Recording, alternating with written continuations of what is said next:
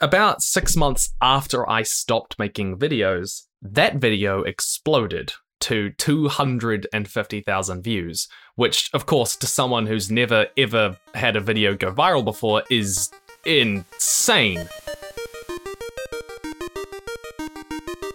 Tim from Hello Future Me is, with over 700,000 subscribers, one of the larger voices for analysis of world building in a fantasy world such as the universe of Avatar: The Last Airbender, Lord of the Rings, and even How to Train Your Dragon. How did life far away from conventions and other meetings of geek groups lead to seeking interest online and eventually internet fame?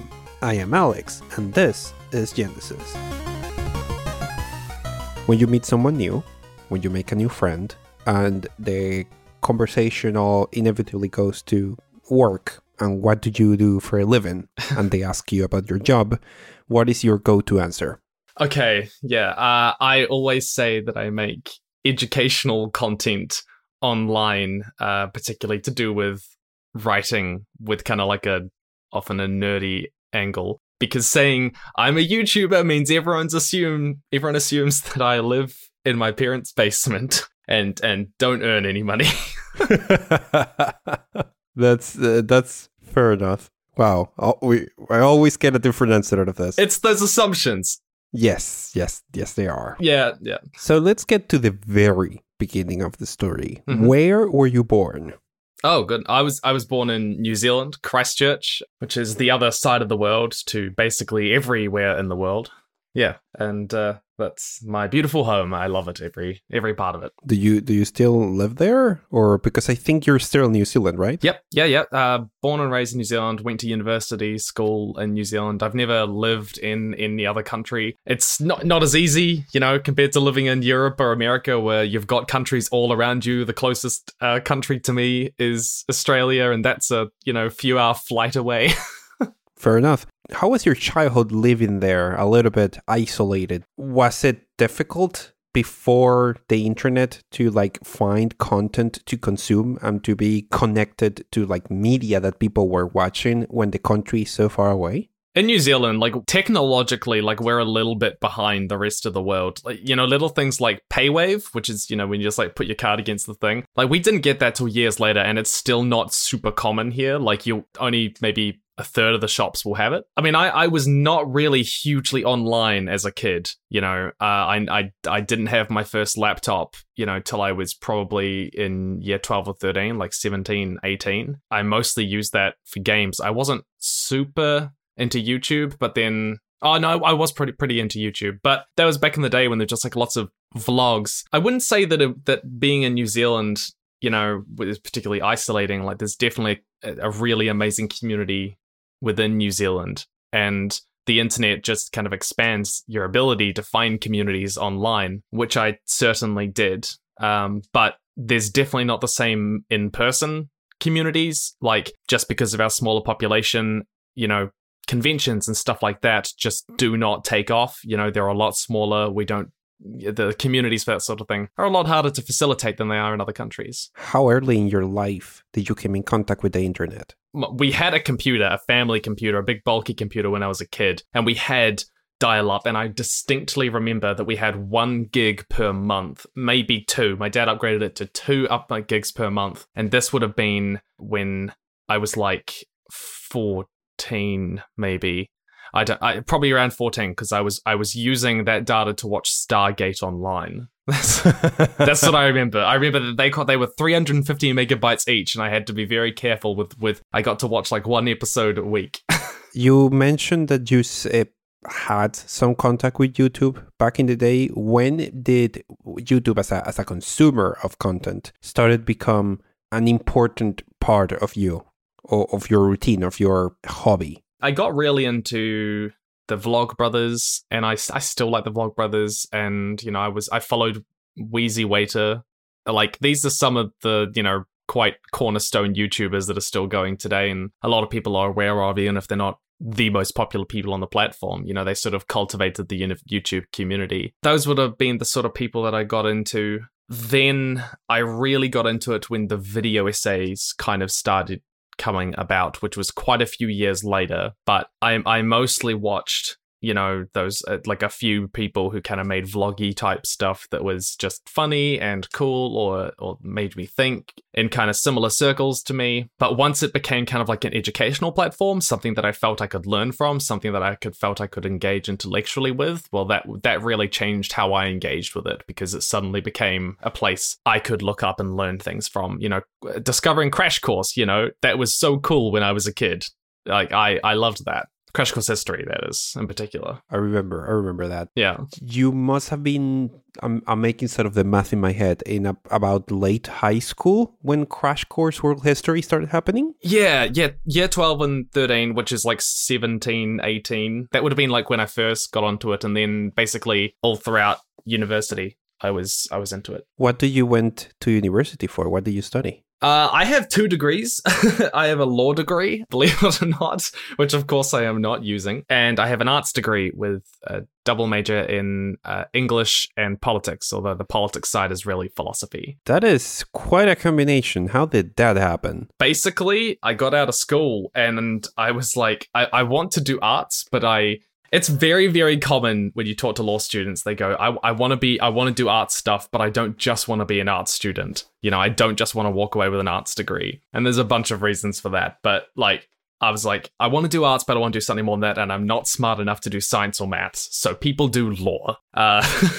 Not that law is easy, but it is definitely very commonly the person who is not good at maths or science, but doesn't want to just do arts. Like I do notice that is a thing. And that was kind of for me. But also, I mean, I liked law as an idea. I like politics. I like engaging with it. I like studying cases. That sort of stuff is engaging and interesting for me. And then the arts thing was really like a passion thing. That's where I got to study and write about stuff that I really wanted to write about, that I was really interested in. I sort of picked subjects along those lines. What was I wanting to really investigate on a kind of a personal level, where the law was a lot more of a practical thing. I do wonder though, do studying law had any influence in your interest of understanding like fantasy world politics? Not particularly. I mean, the being into law was more kind of like a side effect of that original interest in politics and fiction and stuff. Like, what I learned while doing law has definitely been a lens through which I can study fiction, but I wouldn't say that me doing law made me more interested in studying it than I was already. No.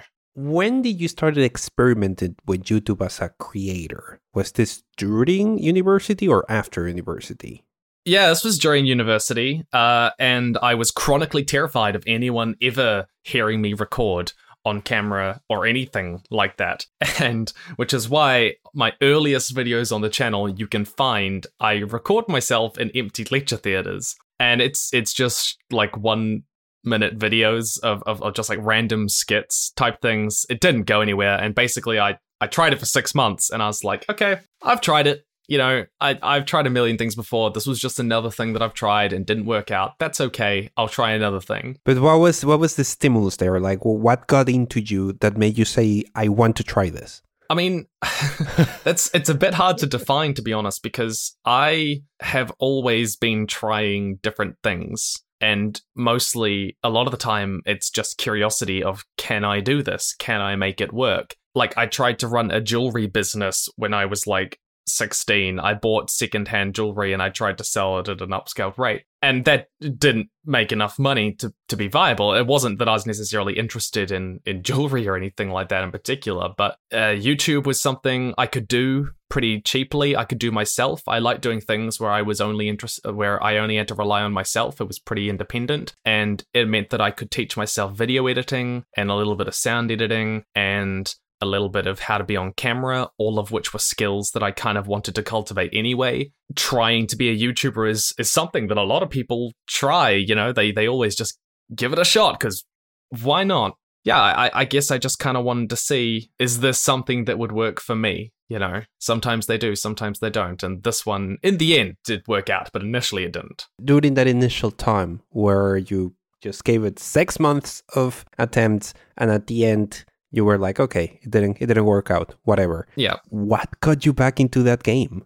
I tried for 6 months, basically creating these little skits, trying to be funny, Some of them are kind of funny. They're not, most of them are terrible though. But towards the end of it, I was like, okay, hey, this style isn't working. What if I tried to do something a little bit different? And so I tried a few different formats of videos. They did a little bit better, but, like it was going from 60 to 70 views to a few hundred views. It was not, making it on YouTube. After it had been 6 months of trying, and at that point I was happy to go, hey, no, I'll leave it behind.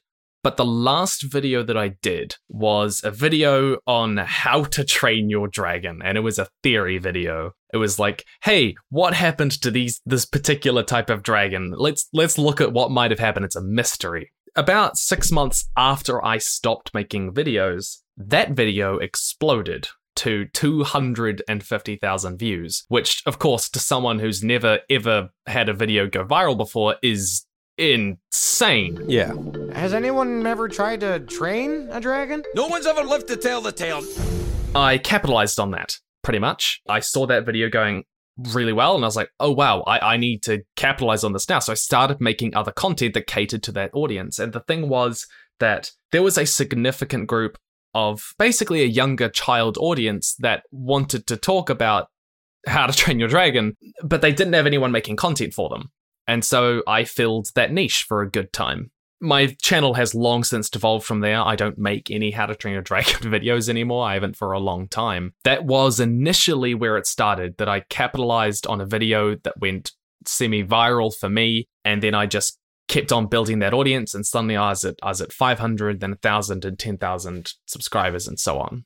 So interestingly enough, like you accidentally run into a topic that had a large potential audience, but that no one was making deep enough content for. Yes. And you managed to recognize that and then build a format around that. What inspired you to do that theory in the first place? Because that must have been a very dramatic shift considering all the things that you were doing before. Basically, it was me looking on YouTube and going, hey, this is a question I'm interested in. What is the answer? And finding no one had talked about it. So I was like, oh, I'll talk about it. And that's a really common pattern, by the way, for like my content is that I will often be like, oh, there's a thing. And particularly early on, I'll be like, hey, there's a thing. No one's talking about this. I'll talk about it. I've consistently looked for niches that are not being filled and trying to capitalize on those, being like niches that aren't being filled and that I have expertise in. I'm starting to get surprised at this stage of the podcast of how frequently a common trait among successful creators is when, and I will say we because I had the same process, when we find something that we're interested in and we don't see anyone making quality content about it, the immediate reaction is, fine, I will do it myself. Yeah. Well, you had that video explode and you started experimenting with trying to do more of that. What was happening in your life? Were you already out of university? Were you working or looking for a job? Paint us a picture of what was the context in your life at that moment. I was not out of university. This was in my first or second year that I started that initial 6-month thing. And then I think it was my second year that it exploded. And so it was throughout my second, third, fourth, and fifth years that I was building up my channel very slowly. For the vast majority of my channel's life, I have been a student. I was studying at the same time and doing exams at the same time, and I was producing up to 3 videos a week at the start. That was when I was really going at it hard, and then I went down to 2, and I mean, my schedule's changed immensely since then. But yeah, I was consistently making content. Wait, how in the world did you get 2 degrees while attending a YouTube channel and making 3 videos a month? Just explain it to me, please. I was also working. Holy crap. I mean, like, the videos were often pretty short. You know, they were 4 to 5 minutes, and a lot of the time they were pulling on knowledge that I already had. I mean, I was working at this flat out. Like, I loved it. Like, you know, I was consistently working every moment that I had extra, and I've always been kind of a bit of an obsessive individual in that sense, that I don't necessarily need like downtime or rest if it's like a cool thing. Like, that to me is the thing that I want to work on.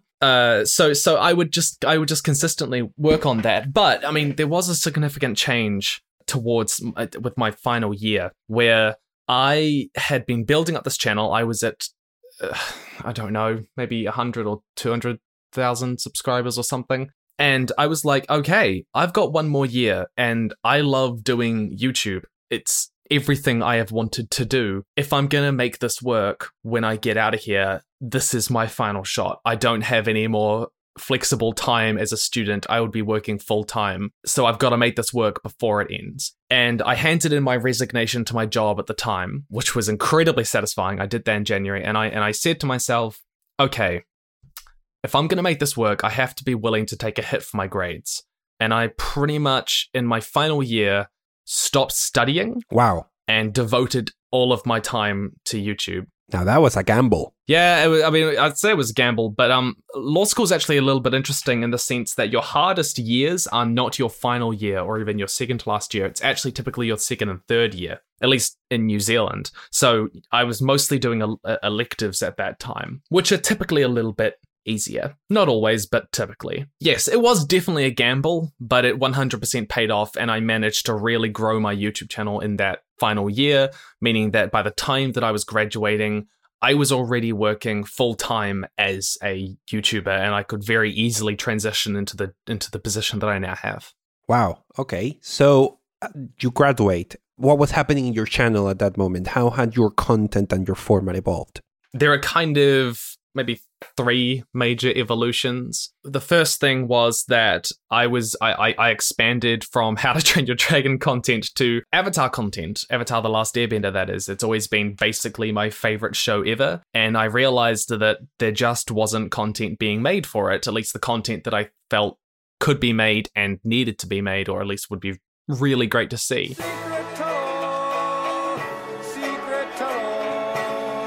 And so I did. And it was massively successful. Like, it was even more successful than How to Train Your Dragon. And I was like, oh my gosh, goodness. So I really grew it on that front. And then I expanded to a few other fandoms like The Lord of the Rings, all of which are things that I've always been passionate about. And that's kind of been a guiding rule for me, is that I don't really want to talk about things that I don't know about. I want my passion to be reflected in my work. And so I can't talk about things that I'm not super passionate about. So that was one change. But the thing that really defined and kind of foundationally set my channel to be what it is and what I want it to be was that I started a series called the On Writing series, which was basically me looking at fiction, tropes in fiction, things in fiction, first, how do you write a first chapter, that sort of stuff, and taking examples from fiction and saying, hey, how do these authors do their stuff? What makes it good? Why did these work so well? What can we learn from them? And the On Writing series was basically me trying to create super in-depth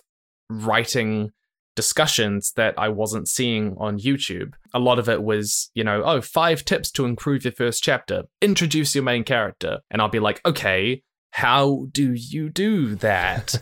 Yeah, it's that sort of thing. I made my first video on that, and I was expecting really small. Like, I was not expecting the video to do well, and it hit like 1 million views. Wow. Yeah.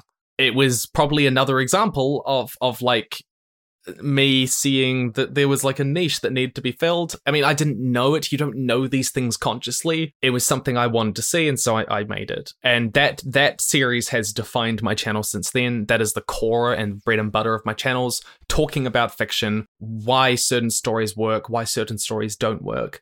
And then I expanded that to world building, which is another side of fiction where you talk about how do you create a fictional world. I love making that content, and I knew once I made those videos, I was like, this is what I want to do. Because talking about nerdy stuff is great, but it doesn't feel as meaningful, because it doesn't feel like I'm making content that is making a difference in people's lives. And education is definitely something that is going to be able to do that, making education that is free, accessible, understandable to people of all ages, and not kept behind a paywall. It sounds like a part of an audience that is going to find a lot of value in what you do are writers and people who want to write either their own fiction or just write in general.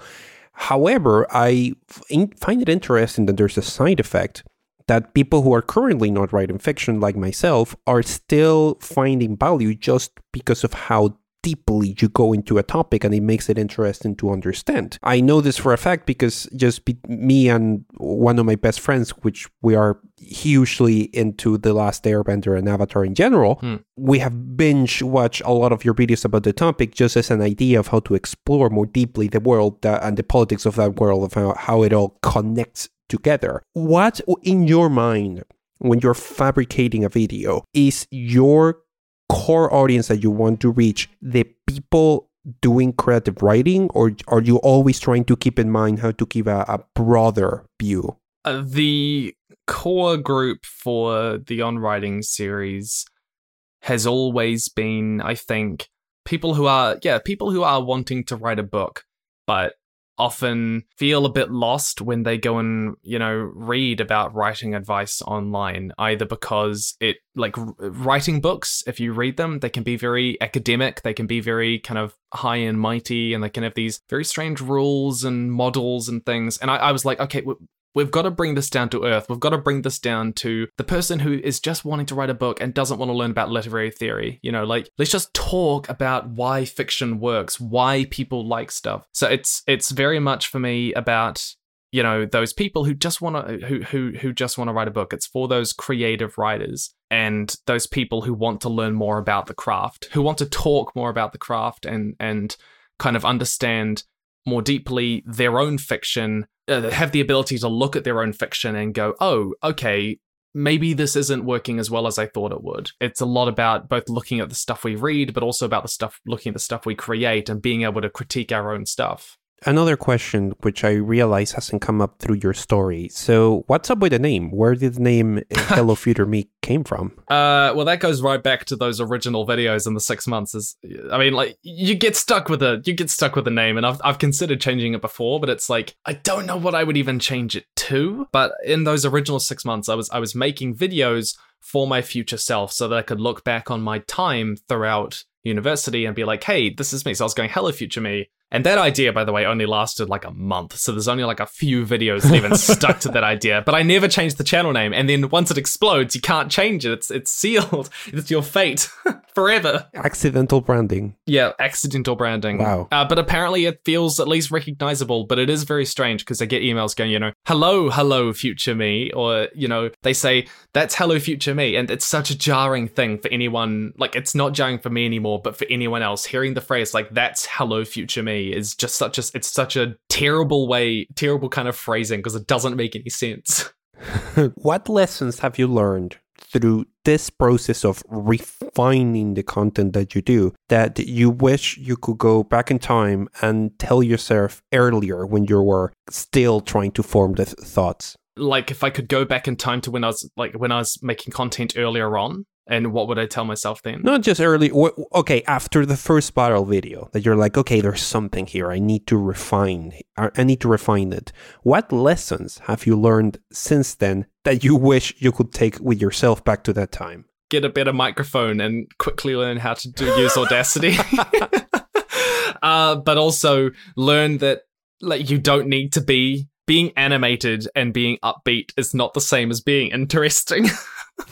There's a lot of subtlety stuff like that. I don't know, a lot of it would be technical stuff, just making it easier on the ears and the eyes, and there's just a lot of simple stuff that a lot of people miss, that I missed, but now know. I'd say try and actually connect with other YouTubers, because that changed my life drastically. Actually connecting with other people in the YouTube community just radically improved my life. That's an interesting topic because, once again, you are literally on the other side of the world from most of the rest of the community. So how did you manage to do that? Also, I don't think I'd go back and tell myself anything too dangerous because it's everything panned out really well. So I don't want to tamper with that. Yeah. But in terms of connecting with other communities, for the first thing, there's only 3 of us, by the way, in Christchurch. There are 3 YouTubers that I know of that do this full time, and I know one of them. And there's just no one, because it's such we just don't have the population for there to be that many of us, and those that are in the bigger cities up north. VidCon is what? VidCon Australia? That's the closest one. Exactly, VidCon Australia, and that's the smallest of the 3. So yeah, there's that inability to connect with people physically, unlike in, you go to America and there's thousands of them in LA, and they can all easily get together. But I went to VidCon for the first time and connected with a whole bunch of people there. And then I joined Standard, which is, the agency. And then that connects me with a bunch more. Ever since then, I've also just kind of more organically, because sometimes I didn't really know how to do it originally. It's basically making friends, but it's making friends with a lot more distance and a lot less tools available to you in some sense. I've connected with a bunch of people in my circles now, and it can be a lonely job being a YouTuber when you don't have people around you, because you don't have anyone around you who knows what the job is like and what the struggles are like. Yeah, well, I mean, now I do have those people around me, and it allows you to get a sort of perspective on, hey, am I working too much on this? Is this kind of script bad for YouTube? Otherwise it's literally just you on your own trying to figure this stuff out. It's a social thing, but it's also kind of a work value thing. So you have never been to VidCon Europe or VidCon US? I've never been to Europe though at all. I would love to go to VidCon London, but going to Europe is a $10,000 trip for someone in New Zealand. It's not. Jesus. Yeah, it's not a thing. Like, that is a big investment. Going to Europe and back here. And I mean, there's the big question for New Zealanders, which is that if you go overseas, you don't go for a short period. You can't really go because it's so expensive to get over there. We should all come together with a plan for all of us to spend 2 weeks together or something so you can justify it. I would love that. VidCon London would be great. I'd like to go there. Apparently it's a lot lower key in terms of crazy people than VidCon LA. Obviously, since you have told me just how expensive it is, I wish I could recommend you to go to both just so you can see the contrast. But yeah, if you have to choose, main VidCon Anaheim is cool, but it's very stressing, and VidCon London is way more relaxed.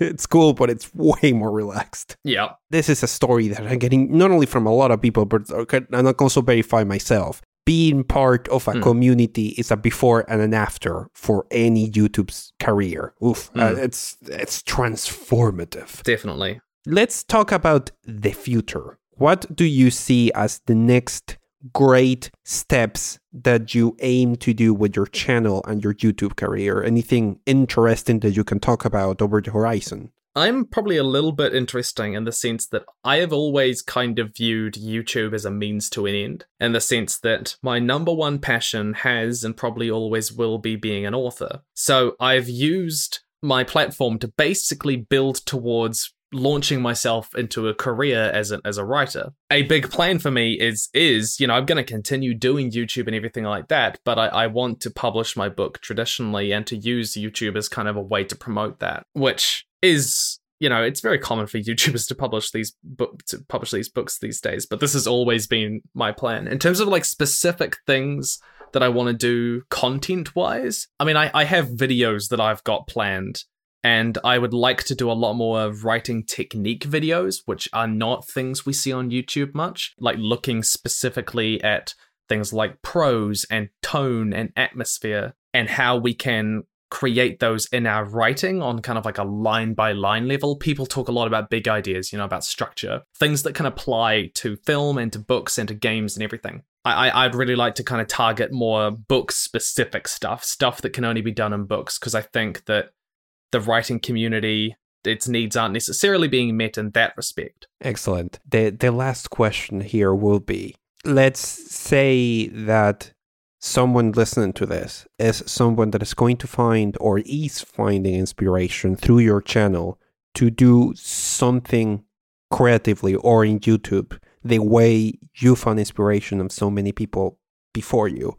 What will be your key advice to them? Okay, well, caveat this by saying that there is so much luck involved. It's difficult to understate how much luck is involved, and that even if you're making incredible content, there is unfortunately no guarantee that it's going to be picked up, and that is important to keep in mind, because it can be really demoralizing when stuff that you put effort into doesn't go well. What would I say in terms of advice is that don't worry about the super expensive equipment that people, go on about a lot of the time. I worked with a $150 camera and a free video editing software for months and months and months before I could afford to get something better than that, and I just dealt with it. I focused mainly on the content. Audio is really the only thing that I think you really need to get well. And then secondly, make content either better than it's currently being made